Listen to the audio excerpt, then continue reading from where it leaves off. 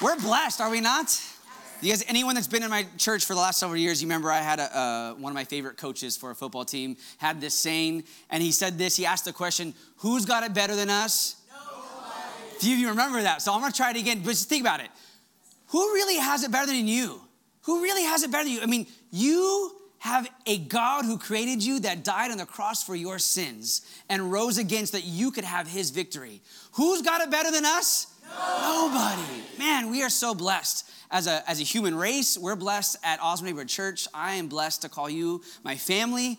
This is the year of family. It's kind of the word that God gave me for this year. And what a blessing it is to be part of this family. I know there's family members that have your biological family members and you're out of town and you're coming and visiting us today. And I just welcome you. Man, it's so good for you to be here.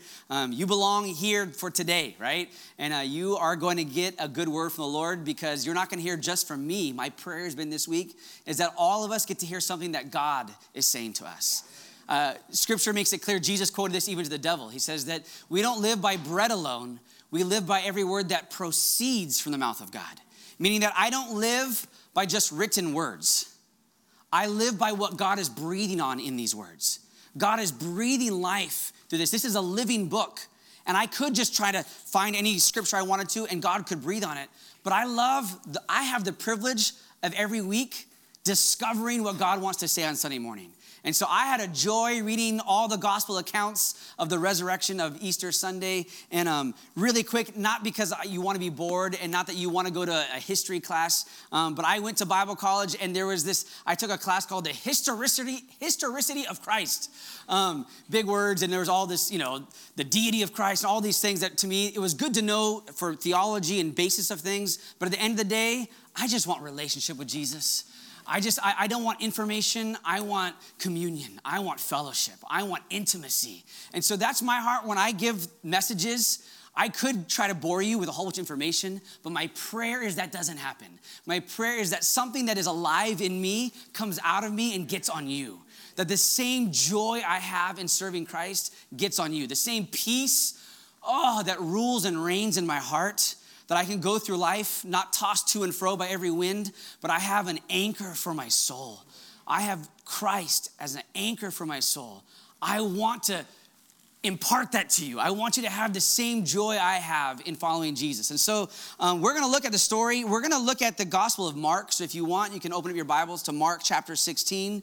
We're going to read the Easter story in that gospel, but just really quick, giving you some history, some context. All four Gospels write about Jesus' resurrection.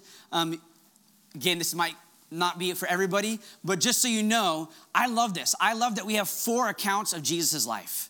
That there's the history of Moses, we get one book about that, right? We get the story of Jonah, we get one book about that. But Jesus, we get four stories, all telling from different perspectives. Matthew was one of the 12 disciples. He was a tax collector. He was a Jew, and so he was writing primarily to Jews, and he was showing that Jesus is the king, that he's the Messiah. So that's kind of his lens that he's looking at when he's writing his story about Jesus. Mark, that's what we're going to read from today. Mark was not one of the 12 disciples, but he was really good friends with Peter. So we kind of consider this Peter's gospel. Even though Peter didn't write a gospel, he wrote some letters later on. This is kind of like Peter's account. And really quick Sunday school trivia that probably 99% of you don't care, but geeks like me that love Bible trivia. Scholars believe that in the story of Mark, we only find this one story about when Jesus was being arrested in the garden. Mark records that there was a man that was grabbed and his cloak came off him and he ran away naked in the garden. Mark's the only one that records that. So scholars believe actually that might have been Mark. Even though he wasn't one of the 12 disciples, that was probably Mark. And so he's letting everybody, hey, that guy that was streaking through the garden, that was me, right? So that's Mark. Scott, we're going to read from the story of Mark. And he likes to keep things concise. I don't know, do they still have Cliff Notes? I don't think my kids even know what Cliff Notes are. But when I was in high school, Cliff Notes, if you were assigned to read a real big book in school and you didn't have time to read the whole book, you could get the Cliff Notes and it just told you really quick what the story was about. So Mark is kind of like the Cliff Notes of all the Gospels. He's the shortest, only 16 chapters compared to like 28 chapters. And he just gets to the point. And so we're going to get to the point this morning. We're going to read the whole resurrection story. More history, maybe some of you don't care about. I went through Matthew, Mark, Luke. Some of you might know Sunday school trivia. He's considered a doctor. Maybe not just a medical doctor, but a well-educated man. Just like we have doctors in different professions. You can get your doctorate in different things. And so he he was actually probably hired by Theophilus, this rich man, to say, hey, tell me this whole story of Jesus. I keep hearing it, but can you record it all and put it together so I actually know what's going on about this whole Christian faith? So Luke writes the Gospel of Luke and the story of Acts. And so he writes both of these things. And so he's kind of like this doctor, and he writes more from a historicity. He wants the facts. He wants the information. So he writes the longest. His gospel is by far the longest. And so that's Luke. And then you have John, right? And John is, as you heard me last Sunday, he beats to a different drum. He is the beloved disciple, so he's one of the 12, and he's the disciple whom Jesus loved. He talks about himself like that all throughout the gospel. I'm the one that Jesus loved, and the story of the resurrection of Christ, he makes sure that everyone knows he outruns Peter. If you read the story, he's like, I outrun Peter, I got there first. He makes sure, even though Peter's the head of the church, I'm faster than him. John makes sure to record all these important details for us. But John, he really wants the love. He's kind of more the artisan. He's in touch with his feelings. He's the one that was laying on Jesus' chest during the Last Supper, right? He's the one that was just intimate with Jesus. And so actually, that's my favorite gospel. I like all of them, but John is my favorite gospel. That's where you get John 3:16, the most famous, right, verse in the whole Bible. For God so loved the world that he gave his only son, that whoever believes in him should not perish, but have everlasting life, right? So that's what we're talking about this morning. And even though I love John, we're going to read Mark. We're going to read Mark. And I'm going to tell you why. Actually, I'll jump ahead of myself. I'll tell you why. Because Jesus, he appears to his disciples on Resurrection Sunday. But if you read all the Gospels, they all four record that the women saw Jesus first. The disciples were the last ones. At the very end of Resurrection Sunday, the 11 disciples, because Judas was no longer there, the 11 were the last ones. They record that Matthew says that the women saw him. John says it was just Mary Magdalene. Mark records that it was the women. And then Luke actually gives this long story of the two on the road to Emmaus.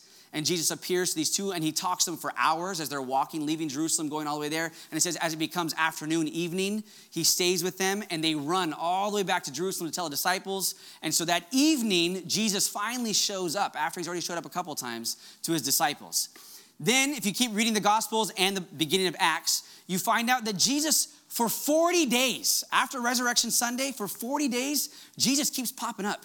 He keeps appearing to different people at different times. If you read, we get an extra story in John's gospel, John chapter 21. It's not just Easter Sunday, but we don't know. It's several days later. Actually, he tells us about Thomas 8 days later. Thomas wasn't there when Jesus appeared on Easter Sunday. And Thomas is like, I don't believe unless I put my finger in his side, in his hands, I don't believe. And then 8 days later, Jesus appears again to his disciples. So we know that's 8 days. He records that. After that, we don't know how long, maybe 20 days. He appears in Galilee, and they're fishing. You guys remember that story? They're fishing, and he's like, hey, did you catch anything? And they're like, no, we didn't catch anything. Throw your nets on the other side. You guys remember the story? So Jesus, he appears. This is weeks after Easter Sunday.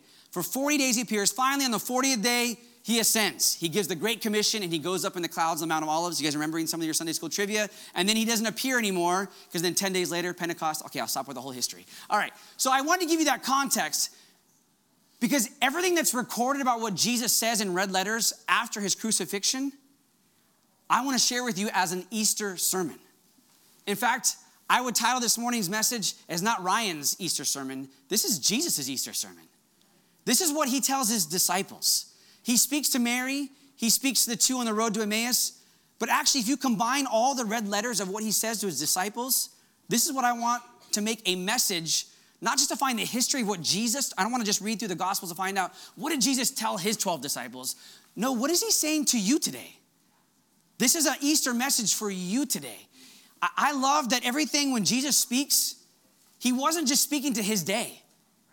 When Jesus was praying in the garden, it says he wasn't even just praying for his own disciples. He's praying for those that will one day believe, meaning you and I.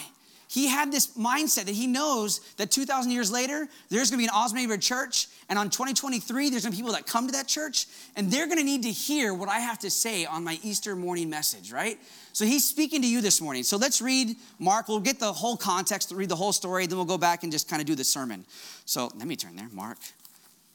Chapter 16. Let's just read the whole chapter. You guys ready? Verse 1. Now when the Sabbath was past, Mary Magdalene, Mary the mother of James and Salome, brought spices that they might come and anoint him. Very early in the morning on the first day of the week, they came to the tomb when the sun had risen. And they said among themselves, who will roll away the stone from the door of the tomb for us?" But when they looked up, they saw that the stone had been rolled away, for it was very large. And entering the tomb, they saw a young man clothed in a long white robe, sitting on the right side, and they were alarmed. But he said to them, "Do not be alarmed. You seek Jesus of Nazareth, who was crucified. But he is risen. He is not here. See the place where they laid him.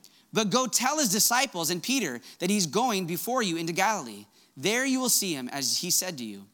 So they went out quickly and fled from the tomb, for they trembled and were amazed. And they said nothing to anyone, for they were afraid. Now when he rose early on the first day of the week, he appeared first to Mary Magdalene, out of whom he had cast 7 demons. She went and told those who had been with him, as they mourned and wept. And when they heard that he was alive and had been seen by her, they did not believe. After that, he appeared in another form to 2 of them as they walked and went into the country. And they went and told it to the rest, but they did not believe them either. Later, at the very end of Easter Sunday, he appeared to the 11 as they sat at the table, and he rebuked their unbelief and hardness of heart, because they did not believe those who had seen him after he had risen. And he said to them, "Go into all the world and preach the gospel to every creature. He who believes and is baptized will be saved, but he who does not believe will be condemned. And these signs will follow those who believe. In my name they will cast out demons, they will speak with new tongues, they will take up serpents, and if they drink anything deadly, it will by no means hurt them. They will lay hands on the sick, and they will recover." So then, after the Lord had spoken to them, he was received up into heaven and sat down at the right hand of God. And they went out and preached everywhere, the Lord working with them and confirming the word through the accompanying signs. Amen. All right, so you got the resurrection story and 40 days after all in Cliff Notes, all in one chapter. Thank you, Mark. But really what I want to point out there is that Jesus had a message for his 11 disciples that was different maybe from everyone else. He was speaking to those that would consider or label themselves as followers of Jesus. And I'm just going to assume that most of you that came to church this morning, you would associate yourself as a follower of Jesus, that you follow Jesus. So Jesus has a message to his followers this morning. And so if we look, starting in verse, I'm going to narrow it down instead of the whole chapter. We'll go to verse 14. So Mark 16:14. So what does it say? Later, at the end of the day, he appeared to 11 as they sat at the table. And what does it say that he says first? He rebuked their unbelief. So this is a fun, popular Easter Sunday morning message. The very first thing Jesus tells his followers is, "I'm here to correct you. What you currently are thinking is misplaced. What you currently are feeling is the wrong feelings you should be feeling. Your current theology is wrong." Well, that's a fun Easter morning message. That's the one I wanted to preach when God was sharing with me what we're going to preach. I'm like, "God, are you sure that's the message?" He's like, "Well, that's what I preached to my disciples." So I'm like, "All right, we're preaching what you preach, Jesus." If I get to have points, we don't know, we'll see. But my first one would be, he corrected them. The first thing Jesus did is he corrects those whom he loves. If you want to look in the Proverbs, you want to look in Hebrews, I can point out actually lots of verses in the Bible. It says that God disciplines those whom he loves. He corrects the child or the son that he finds joy in. He makes sure that he corrects. So there's something about being a follower of Jesus that we should have this correction in our life continually. See, I don't know about you, but I thought that once I acknowledged I was a sinner and that I recognized that Jesus was my Savior, that he forgave me of all my sins, which is true, that maybe I don't need his correction anymore. But wait a second. His 11 disciples, were they not followers of Jesus? They'd followed him for 3 years. And yet, actually, if you go back and read the Gospels, it seems like Jesus corrects his disciples quite a bit. And this word corrects, I use the word corrects because I'm a little softer than Jesus, I think. I tend to be like a little more gentle than he is. But actually, let me find it. I looked it up in the Greek. Let's see if I can find it. I was going to put the very first point was going to be, he carefully corrects. And then I looked up in Greek what that word is. It's oneididzo. It means rebuked, which it has in New King James, reprimanded, reproached, condemned, scolded. wow, the very first thing out of the resurrection Lord's mouth was the followers is I'm here to reprimand you. I'm alive to correct you. You have things that are wrong, and it's my job to point them out. Wow, that sounds enjoyable. But this is what you sign up for. If you just sang your heart out to Jesus that he is risen and that he is the Lord of your life, then you signed up for his reprimands, for his rebukes. As long as you are a follower of Jesus, you will continually have the discipline of the Lord. He will continually tell you where you're wrong. Can I say it this way? If you've been following the Lord for a while and you think back to yesterday, last week, the last couple weeks, and you can't actually give me a specific time the Lord corrected you on something, I'm just going to be as bold as Jesus. I question the depth of your relationship with Jesus. Sounds very harsh on an Easter Sunday morning, but I just want to be real with you. I don't want to give you nice, fluffy words. I want to share you the words of Jesus to his disciples on Easter Sunday morning. He corrects. It's his job to show you where you're wrong. I don't like being shown where I'm wrong. I don't know about you. When I got married, I thought she was there to be my partner and to come alongside and help me and be my assistant to help my life be easier. That's what I thought I signed up for in marriage. But what I also signed up is for someone to live with me 24/7 and see all my faults and failures and flaws. And praise God, she's a good woman of God, that she does it graciously most of the time, right? Ryan, do you see how you're acting in front of your children? Do you want your children to act the same way? Oh, that's a good point. Okay, let's maybe change that attitude, right? I praise God for that. If you ask my kids, I tend to be the one that's a little more carefully corrects my kids. My wife tends to be the one that's a little more firm. And I love that because you need that in raising kids. But my kids will tell you, even growing up, I got 3 boys in 1 bedroom. Oh my goodness. Talk about when you open the door in the morning, the wonderful smell that wafts out of that room. Whew. But before they go to bed at night, putting these 3 boys at a young age, they've been sharing ever since Ezra was born. They were sharing the same room. Putting boys to bed is not always a one-time job. And the first time I would come in, I would be gentle and kind. And God's word says that it's his kindness that leads us towards repentance. So I just would be so kind and expect my kids to repent. And it was not my kindness that got them to stop misbehaving. At some point, they needed a fierce reprimand from their father. They needed to know that dad was doing business. That I would come in the 3rd time like, boys, I've had enough. The next time I come in here, someone's getting spanked. I don't care who it is. If I hear a voice, I'm picking one of you and you're getting spanked.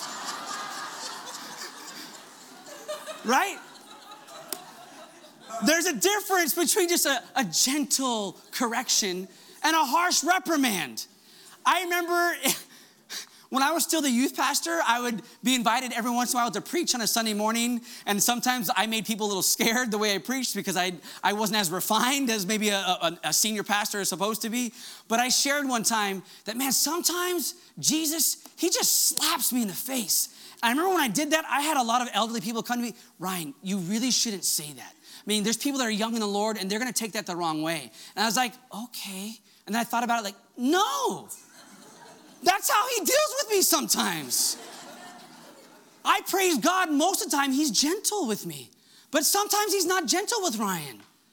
Sometimes he blasts me. And I feel like a fool. And I have to humbly go to my kids I'm supposed to be the authority in the room. And I have to go to my kids and I have to say, hey guys, family meeting, dad was a fool today. And I was wrong. The way I treated you, what I said was wrong. Will you please forgive me? Where did that come from? That came from me having a relationship with Jesus and submitting to his correction. I'm telling you, if you want a vital, healthy, ongoing relationship with Jesus, you've got to invite the correction of him. You've got to invite the harsh rebuke of Jesus. And I don't have time to go through all of it really quick. He rebukes some things. He rebukes their unbelief. Like I said, when he comes to Thomas 8 days later, these are the very words of Jesus. Thomas, don't be unbelieving, but believe. I'm going to say there's actually power in those words today. If I take Thomas's word out, I could start going around the room. I could just start saying, I don't know, pick on someone, right? I'll just pick a name that comes to mind. Josh, stop being unbelieving, but believe. Gary, stop being unbelieving, but believe. Gwen, stop being unbelieving, but believe. Put your name in there. Jesus is telling you, stop doubting him. Stop wandering in your trust in him. That he defeated sin, death, and the grave, and you doubt his ability to work these things out in your life? That's a foolish thought to have in your life. And he wants to reprimand you. Your unbelief is not okay. He's saying it to Ryan this morning. Ryan, your unbelief, your doubts, your not full trust in me is not okay. Think about it. Even Peter, the only other human being other than Jesus to walk on water, and we give him all this credit, and he gets out of the boat and he starts walking on water, and then he starts to sink. Does Jesus kindly say, oh, Peter, man, you did such a good job? Like he started praising him for all the good things he did first, and then said, but you know what, you could have done this a little bit better. No, what did he do? Peter, what's wrong with you? You have such little faith. And I'm like, wait, Jesus, like he walked on water. Like throw him a little credit, like throw him a bone. Like Peter did something great here. And yet Jesus was not afraid to reprimand Peter. I'm telling you, Jesus on Resurrection Sunday had no fear to reprimand his church. He's not shrinking back from reprimanding you this morning. The Holy Spirit, it says his job is to convict the world of sin. And I used to read that like, yeah, go get him, Holy Spirit. Go get that world out there. But it's the Holy Spirit's job to convict Ryan of sin. He guides me and leads me into all truth. He reminds me of the things that Jesus said. He actually helps me not be conformed to the patterns of this world, but to be transformed by the renewing of my mind. The Holy Spirit says, Ryan, what are you thinking right now? Why are you allowing that thought to stay there? The enemy may have put a thought in your mind, but you're entertaining it, and that's a sin, Ryan. You've heard this maybe before. You cannot afford to think a thought in your mind that God's not thinking. The way you think about yourself, can I tell you, it needs to change. The way that Ryan thinks about myself, I was actually very kindly reprimanded this morning in some leadership prayer. Too often I view Ryan a different way than God views me. And I need to have the mind of Christ. I need to see myself the way God sees me. I need to think about myself the way God thinks about me. You need to think about yourself the way God thinks about you. Go a step further, you need to think about others the way God thinks about them. So he's reprimanding their disbelief, but really he goes past it and he says, it's your fears. Every time Jesus appeared, it says that every time he appeared for these 40 days, he kept having to say, peace, peace, hold on, don't freak out. Because like a ghost, he would just walk through the walls and appear. And they were freaked out. They thought they were going to be arrested next. Jesus was arrested and then tortured to death. And they thought they were next. And he kept saying, you guys are afraid. And it's not okay to be afraid. I like this statement. Fear is faith in the wrong God. Anytime I have fear, it's actually an idol. Anything that gets between me and my trust of God is an idol. I wouldn't consider that I bow down and I worship and I sacrifice to all these fears. No, but anything that gets between me and God and my full devotion to him and trusting him wholeheartedly, it's an idol. God is saying this morning, he wants to deal with fears. Any fear you have that's not a fear of God, it's an idol. And he wants to reprimand us, yes, in a loving way, but he's saying it's not okay to doubt him. It's not okay to have fears. Actually, can I go a step further? This goes crazy. Jesus is reprimanding their sadness.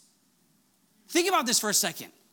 This is the most logical, reasonable time to be sad in any human's life. Their best friend, their rabbi, their master they've been following for 3 years, they just watched 2 days ago tortured to death. They are crying and weeping that they lost Jesus. And Jesus shows up, and the first thing he does, he says, why are you sad? Actually, I can read it to you because it wasn't in Mark, but it says in the other Gospels, when he appears to the women, actually, I love this, is actually my favorite. I wanted to re-preach this one, but God said no, right? The very first red letter in the Bible of the resurrected Lord is in Matthew, because that's the first gospel, right? Matthew, Mark, Luke, John. Matthew, when he shows and he appears himself to the women, it's a one word with an exclamation point. Rejoice. The women are weeping. And he's reprimanding them, saying, you should be doing the opposite. Wait a second. Jesus has the audacity to tell people that have every reason to be sad, you shouldn't be sad. Let that sink in for a second. Too often, I read the scriptures and I get it. You've got to hear this with the Holy Spirit. I'm praying that we have spiritual ears to hear this. Because scripture says, yes, weep with those who weep. Mourn with those who mourn.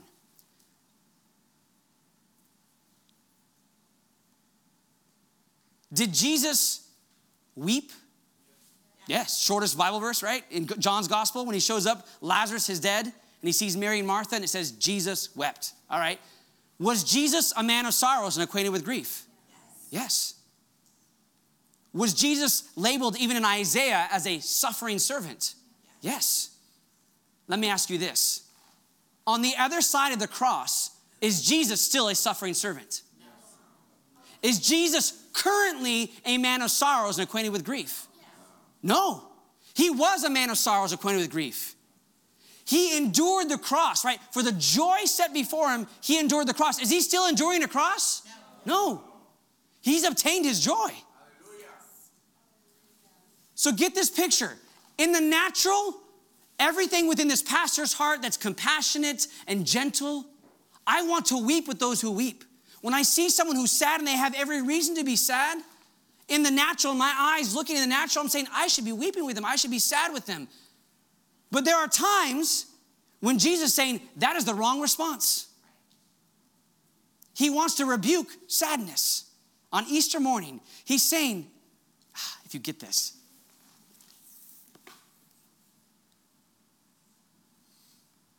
would there be something wrong if you showed up to a wedding and the groom was waiting at the altar and the bride was about to come around the corner, and then like you can see, that's one of my favorite things to do, right? Is watch the groom. He's nervous, but he's excited. And as soon as that bride comes around the corner, sees it, it's like, oh, his eyes light up like there's my beautiful bride, right? Everyone loves seeing the groom, watching the groom as the bride comes in the room. But it would be weird to see a groom so excited and to see a bride walk in with her head to her chest, slowly walking. And that's what Jesus is addressing.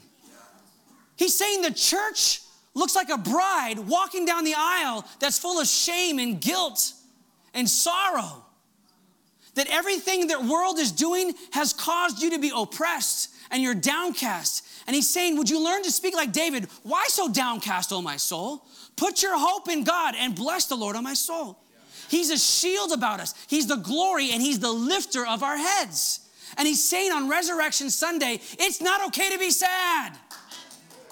The bride of Christ is not supposed to be gloomy. He's returning for a beautiful, radiant, glorious bride. And there's no room for us to be sad. He's saying on the very first day of the resurrection, the other side of the cross, the very first day of the other side of the cross, he's saying it's time to rejoice. And that declaration has not changed for 2,000 years. It does not matter who's the president, who's the governor, who's your boss. It doesn't matter if your wife has left you. It doesn't matter if you have a sickness. It doesn't matter what excuse or reason you have to be sad. Jesus' word to you this morning is rejoice. Why are you sad? Why are you so downcast? He told it to women. He told it to Mary. He told it to the two on the road to Emmaus. He said it to his disciples. What's wrong with you? Jesus is looking in the kingdom. And he's like, this is a time to rejoice. This is a time to bring heaven on earth. Which brings me to our next point.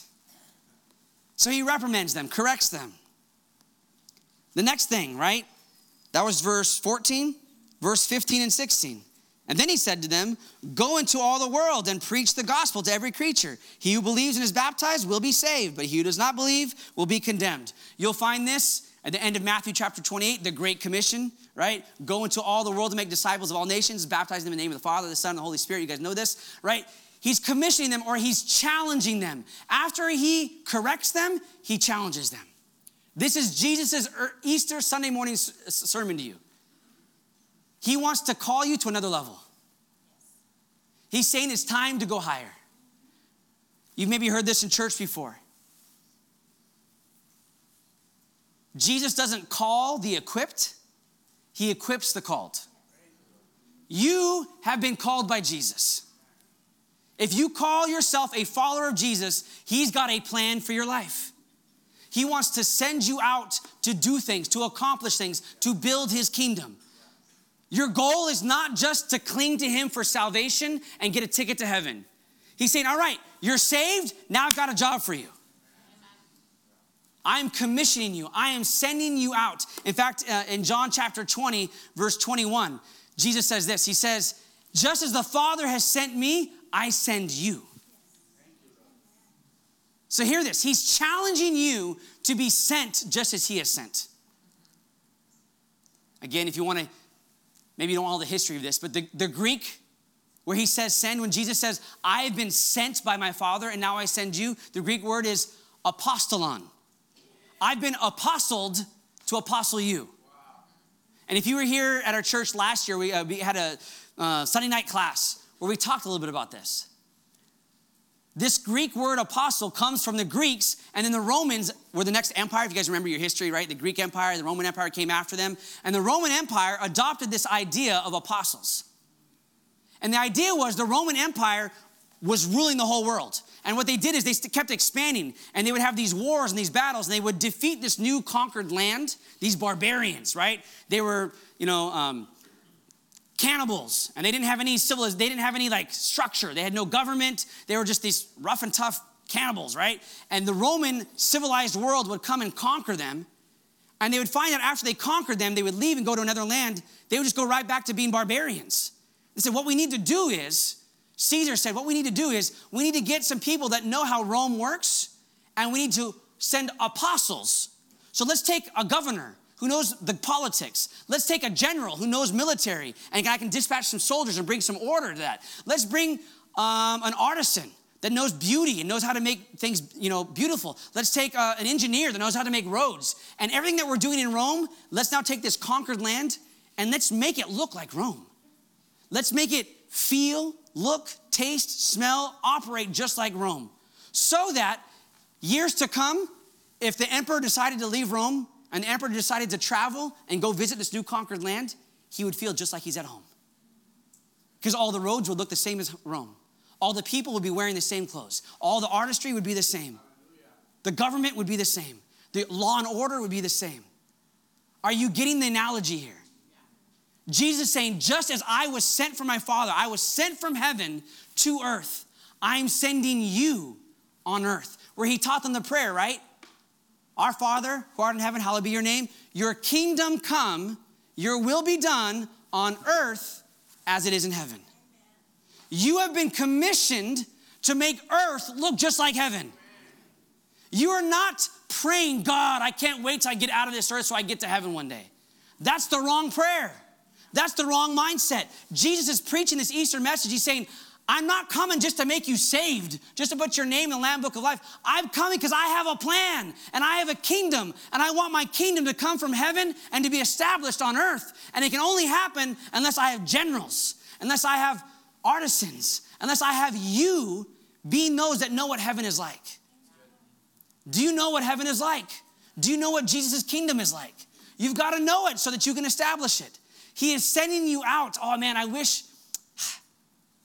I have the privilege on Sunday morning to stand behind a pulpit and to preach the gospel. Praise God, what a huge privilege that is. But on Mondays, when I'm in the grocery store behind a shopping cart, am I preaching the gospel? Wow. Not everyone in here is called to be a pastor. Not everyone in here is called to full-time ministry. But you're all called to preach the gospel. every single one of you is called. Can I put it this way? And I'm pointing my finger here more than you. You have a higher calling in your life than you're currently living. That's pointing right here at this pastor too. If you are going to work and doing the same thing, another day, another dollar, and life is monotonous, can I tell you, you're not hearing the challenge and the commission and the calling of Jesus Christ in your life. I said it this way, it's kind of harsh. If you can't remember the last time you were disciplined by the Lord, I question your intimacy with Jesus. Can I say it this way? If you don't have something that you're planning to do in the next weeks and months in your life that scares you because it requires more faith than you currently have, can I tell you, you're not living out the full calling God has for your life. This is a bold Jesus being bold on Easter Sunday morning saying, I'm calling you higher. I'm not waiting till you get equipped for you to walk this out. No, as you begin to walk it out, I'll equip you. It takes faith to do things that you're not equipped to do. I could give you testimony after testimony. I've shared with you when I became the pastor of this church. I lined up all the things. God, I'm not qualified this way. I'm not prepared this way. I'm not good. I'm an introvert. I don't speak well in front of people. I gave God all kinds of reasons why logically I should not be a lead pastor. And God heard all those things and says, I don't care, Ryan. It sounds like excuse and whining and whining and whining. I've called you to do something that I want you to do. Are you going to pray the same prayer Jesus prayed? Not my will, your will be done. There's a cup that you are to drink that you don't want to drink. Are you willing to drink it? Jesus this morning is saying, I did it. I drank my Father's cup. I didn't feel like doing it, but I obeyed. Jesus is being harsh this morning. He's commissioning you. He's calling you. He consistently challenges. And I love this last one. All right, I get to do kind of 3 points this morning. We'll see. So that was verse 16. Now we go into verse 17. This is still red letters, right? Jesus' Easter morning message. And these signs will follow those who believe. Wait a second. These signs will follow the 12 disciples? Are you someone who believes? Yes. So Jesus in red letters on Easter Sunday morning is preaching to you as a follower, as a believer. These signs are to follow you. All right, now let's read them. It's going to be nice and easy, right? These signs will follow those who believe. In my name, they will cast out demons. They will speak with new tongues. They will take up serpents, and if they drink anything deadly, it will by no means hurt them. They will lay hands on the sick, and they will recover. This is an easy one to preach. When's the last time Ryan cast out a demon? When's the last time Ryan had the enemy like a serpent in front of me attacking me, or poisonous things were being spoken into my life and they did not hurt me or affect me in any way? When's the last time I laid hands on someone that was sick and I saw a miracle? I saw them healed. Because it says that these signs will follow those who believe. So first he corrects his disciples, then he challenges them. Now he's saying, I'm going to confirm your belief and your following me with these signs. I'm going to empower you with the Holy Spirit. As you read the other Gospels, what does he say, right? Luke, who wrote Acts, he says this, he says, but you shall receive power when the Holy Spirit comes upon you. And you shall be witnesses to me in Jerusalem, Judea, Samaria, to the ends of the earth, right? Another gospel writer says it this way. You will be endued with power from on high. John puts it this way. He shows up on Easter Sunday morning. He rebukes them. And then he says this. Jesus says this to his disciples. Just as I've been sent, that was John chapter 20, verse 21, 22, he says this. He breathes on them and he says, receive the Holy Spirit. He rebukes them, he challenges them, and then he says, receive the Holy Spirit.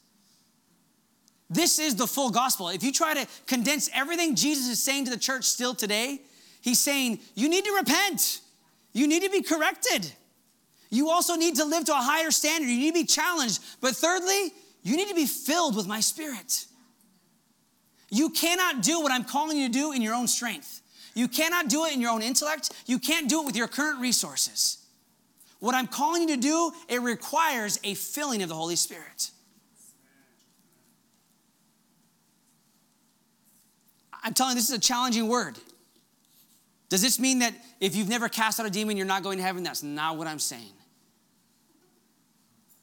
But what I am saying this morning, if you've never had a desire or that scares you, which it did for me growing up in this church, I remember hearing about demons and I was like, as a kid, demons, I don't want anything to do with that. Like, I don't want to see one. I don't want to talk to one. I don't want to, I don't want to believe they exist, right? That's how I lived a lot of my life early on as a Christian.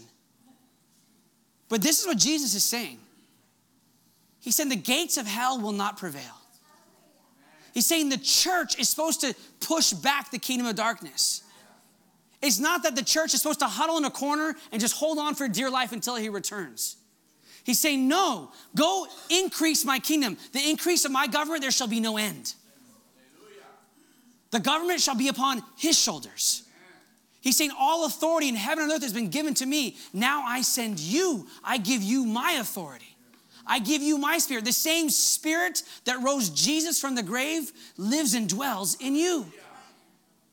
He's saying you are supposed to do miracles. You are supposed to do signs and wonders. It is supposed to be an awe and a wonder. When people look at your life, they should say, wow, that's incredible. It's not my goal to convince people to believe like I believe. It's not my goal to convince people to think like I think. My goal is to present Jesus to people. My goal is to present the love of Jesus, but also the power. I love when Paul goes through his epistles.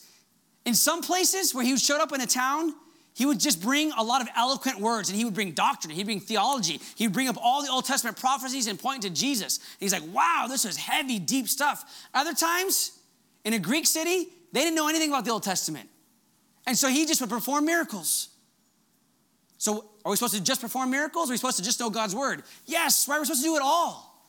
I'm not saying that's all you should go seek is just signs and wonders. No, we should seek to know God's word too.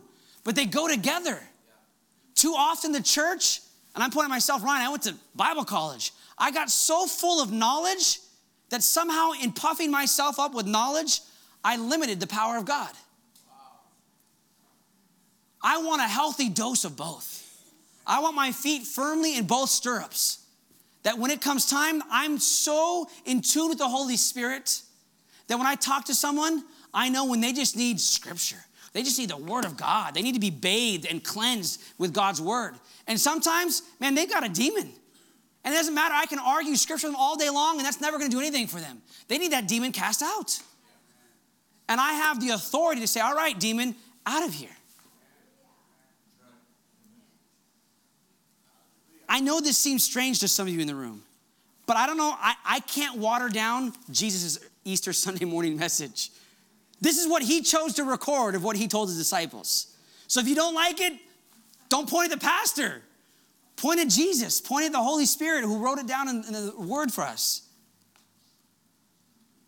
Do these signs follow you?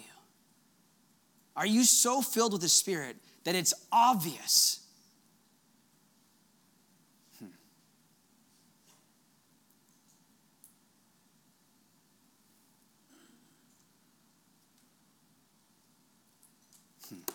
All right, I'm going to do it.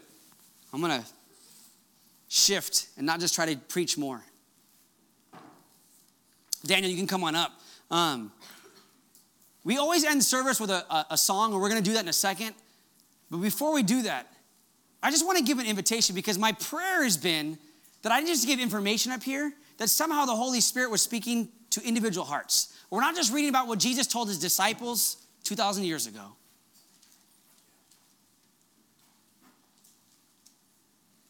I know there's people moving on up here, and I know we're thinking about the service ending, but can I have you look at me real quick? Everyone just look in my eyes.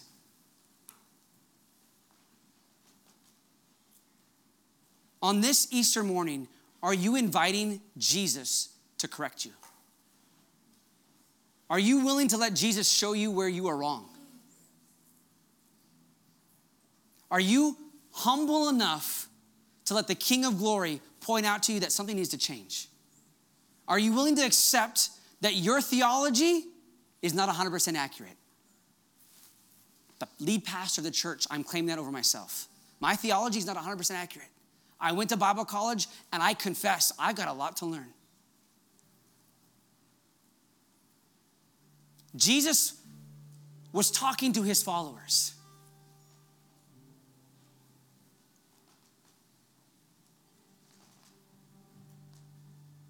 I feel like there's three things. You have an opportunity to respond to three things. Where you need to be corrected, where you need to be challenged. I'm just going to say, I'm praying as I'm saying this, that the Holy Spirit is calling you to a higher level. Some of you, I'm just going to be bold. Some of you actually are being called by God into ministry. And ministry is going to look different. I was bragging on Daniel, who's got 4 young kids, a full-time job as a teacher, and yet he's in full-time ministry. Youth pastor's got 4 young kids, full-time job, and he's a youth pastor. This pastor for 8 years, right? It can look different. Some of you are called into ministry, and can I say it this way? There's at least an individual here. When I was praying this week, the Holy Spirit wants to burden you for your manager at work. There's someone in here that you've got a manager that's not easy to get along with, that's not saved. And the Holy Spirit wants to give you a holy conviction for that person. To love them, to speak truth, to be kind, to win them for God's kingdom. There's someone in this room that you have a family member. Maybe it's a cousin. And God is saying this Easter morning, I'm challenging you. Are you willing to rise up to the level to say, I accept the challenge, Jesus? I'm going to preach the gospel, and if necessary, use words. And it's not all about what you say, it's how you treat someone. It's how you pray for them. And God this morning is trying to challenge you. He wants to build his kingdom, but it's going to be through you. It's not through the pastor praying for that person. It's you being real. And there's some of you this morning, maybe you're like me, and I've asked for the filling of the Holy Spirit, I don't know how many times, thousands of times. But maybe this morning there's some of you that you're willing to say, you know what? I have different thoughts and emotions about it, but I'm willing to put my feet across the line. I'm willing to say, yeah, I want the Holy Spirit.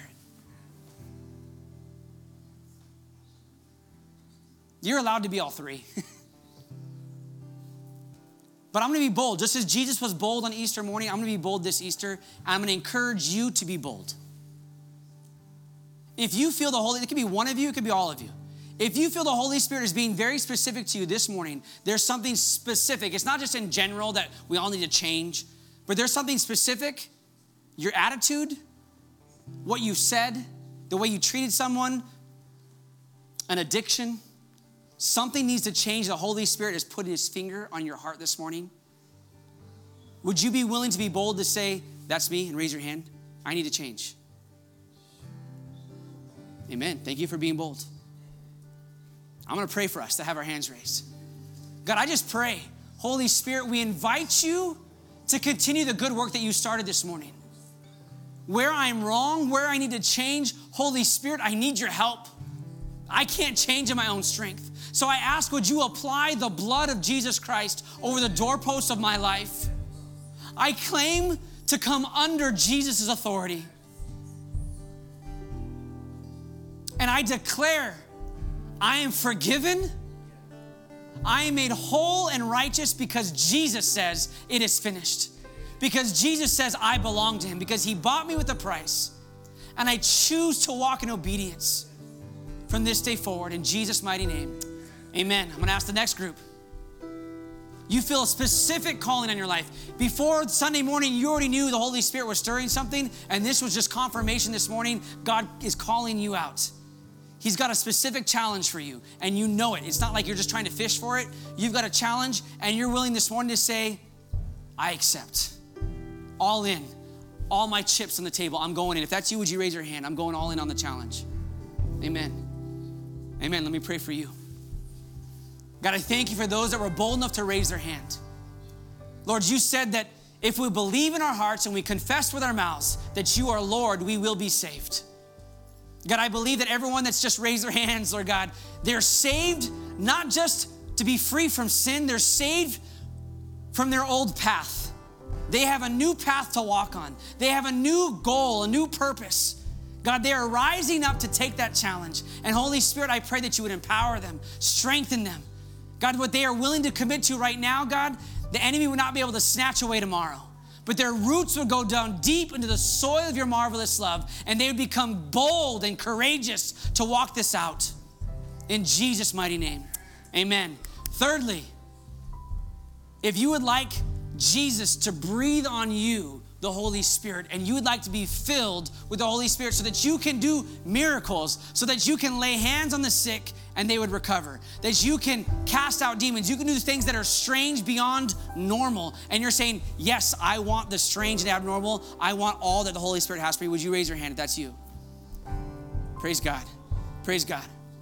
God, I thank you that this Sunday morning, God, is not just a day of salvation, it's the full gospel. That Holy Spirit, we welcome you into this place. We welcome you into this temple, into my temple. Holy Spirit, would you fill me afresh and anew? That I'm not just forgiven, that I am full of the gospel. I am filled with the fullness of God. That I lack no good thing. That Jesus, everything that you did, I accept the challenge to do it just like you, with the same authority, with the same boldness. Holy Spirit, would you give me a fresh conviction? Holy Spirit, would you baptize me with fire? That I'd be passionate, that I'd not be ho-hum, that I'd not be just self-absorbed, thinking about myself, that I'd have a passion for your gospel. I'd have a passion for your kingdom, to see it explode everywhere around me. That when you said that word, that I'd be endued with power, that Greek word dynamo. Holy Spirit, would you cause a dynamite explosion in my life? Cause me to be different from this day forward. That I'm no longer just thinking about myself, but my head is in the kingdom.